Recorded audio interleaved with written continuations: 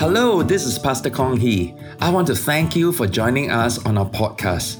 I pray that you'll be blessed in Christ, encouraged by the Word, and experience an encounter with God. Remember, knowing God and being known by Him is the greatest pursuit of life. Enjoy the message.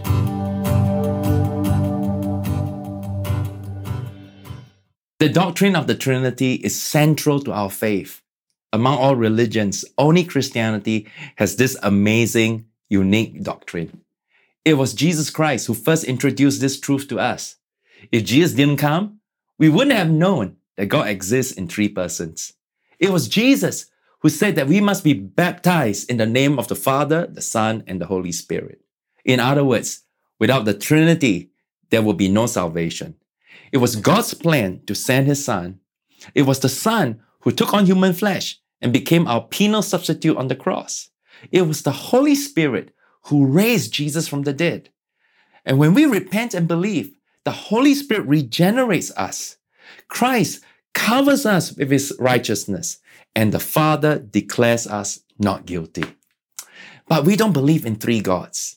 The Bible declares that there is only one God. One of the most important prayers of the Bible is this: Hear, O Israel, the Lord our God, the Lord is one. Jesus Himself addressed God as the only true God.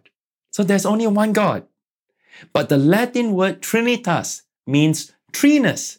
This is because the Bible reveals God as existing in three persons. God exists in the person of our Heavenly Father. He also exists in the person of Jesus Christ, His Son. Jesus is not a created being. He is the eternal, unchanging, all-powerful God. At the same time, God also exists in the person of the Holy Spirit. He is not just a powerful force. He is also a person with feelings who speaks and loves to commune with us.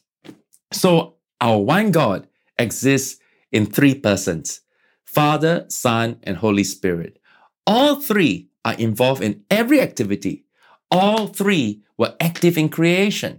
All three were involved in the baptism of Jesus. And in every healing of the sick and casting out demons, all three were in action. All three persons are involved in our conversion, in building the church, in the work of evangelism and missions, and in our sanctification.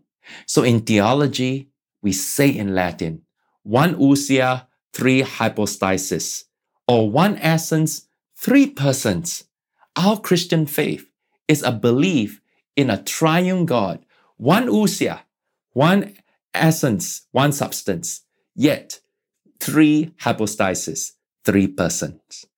The Father is totally God, the Son is totally God, and the Holy Spirit is totally God. All three are exactly identical in being, but they are separate and distinct persons. This is the glorious mystery of our God Almighty.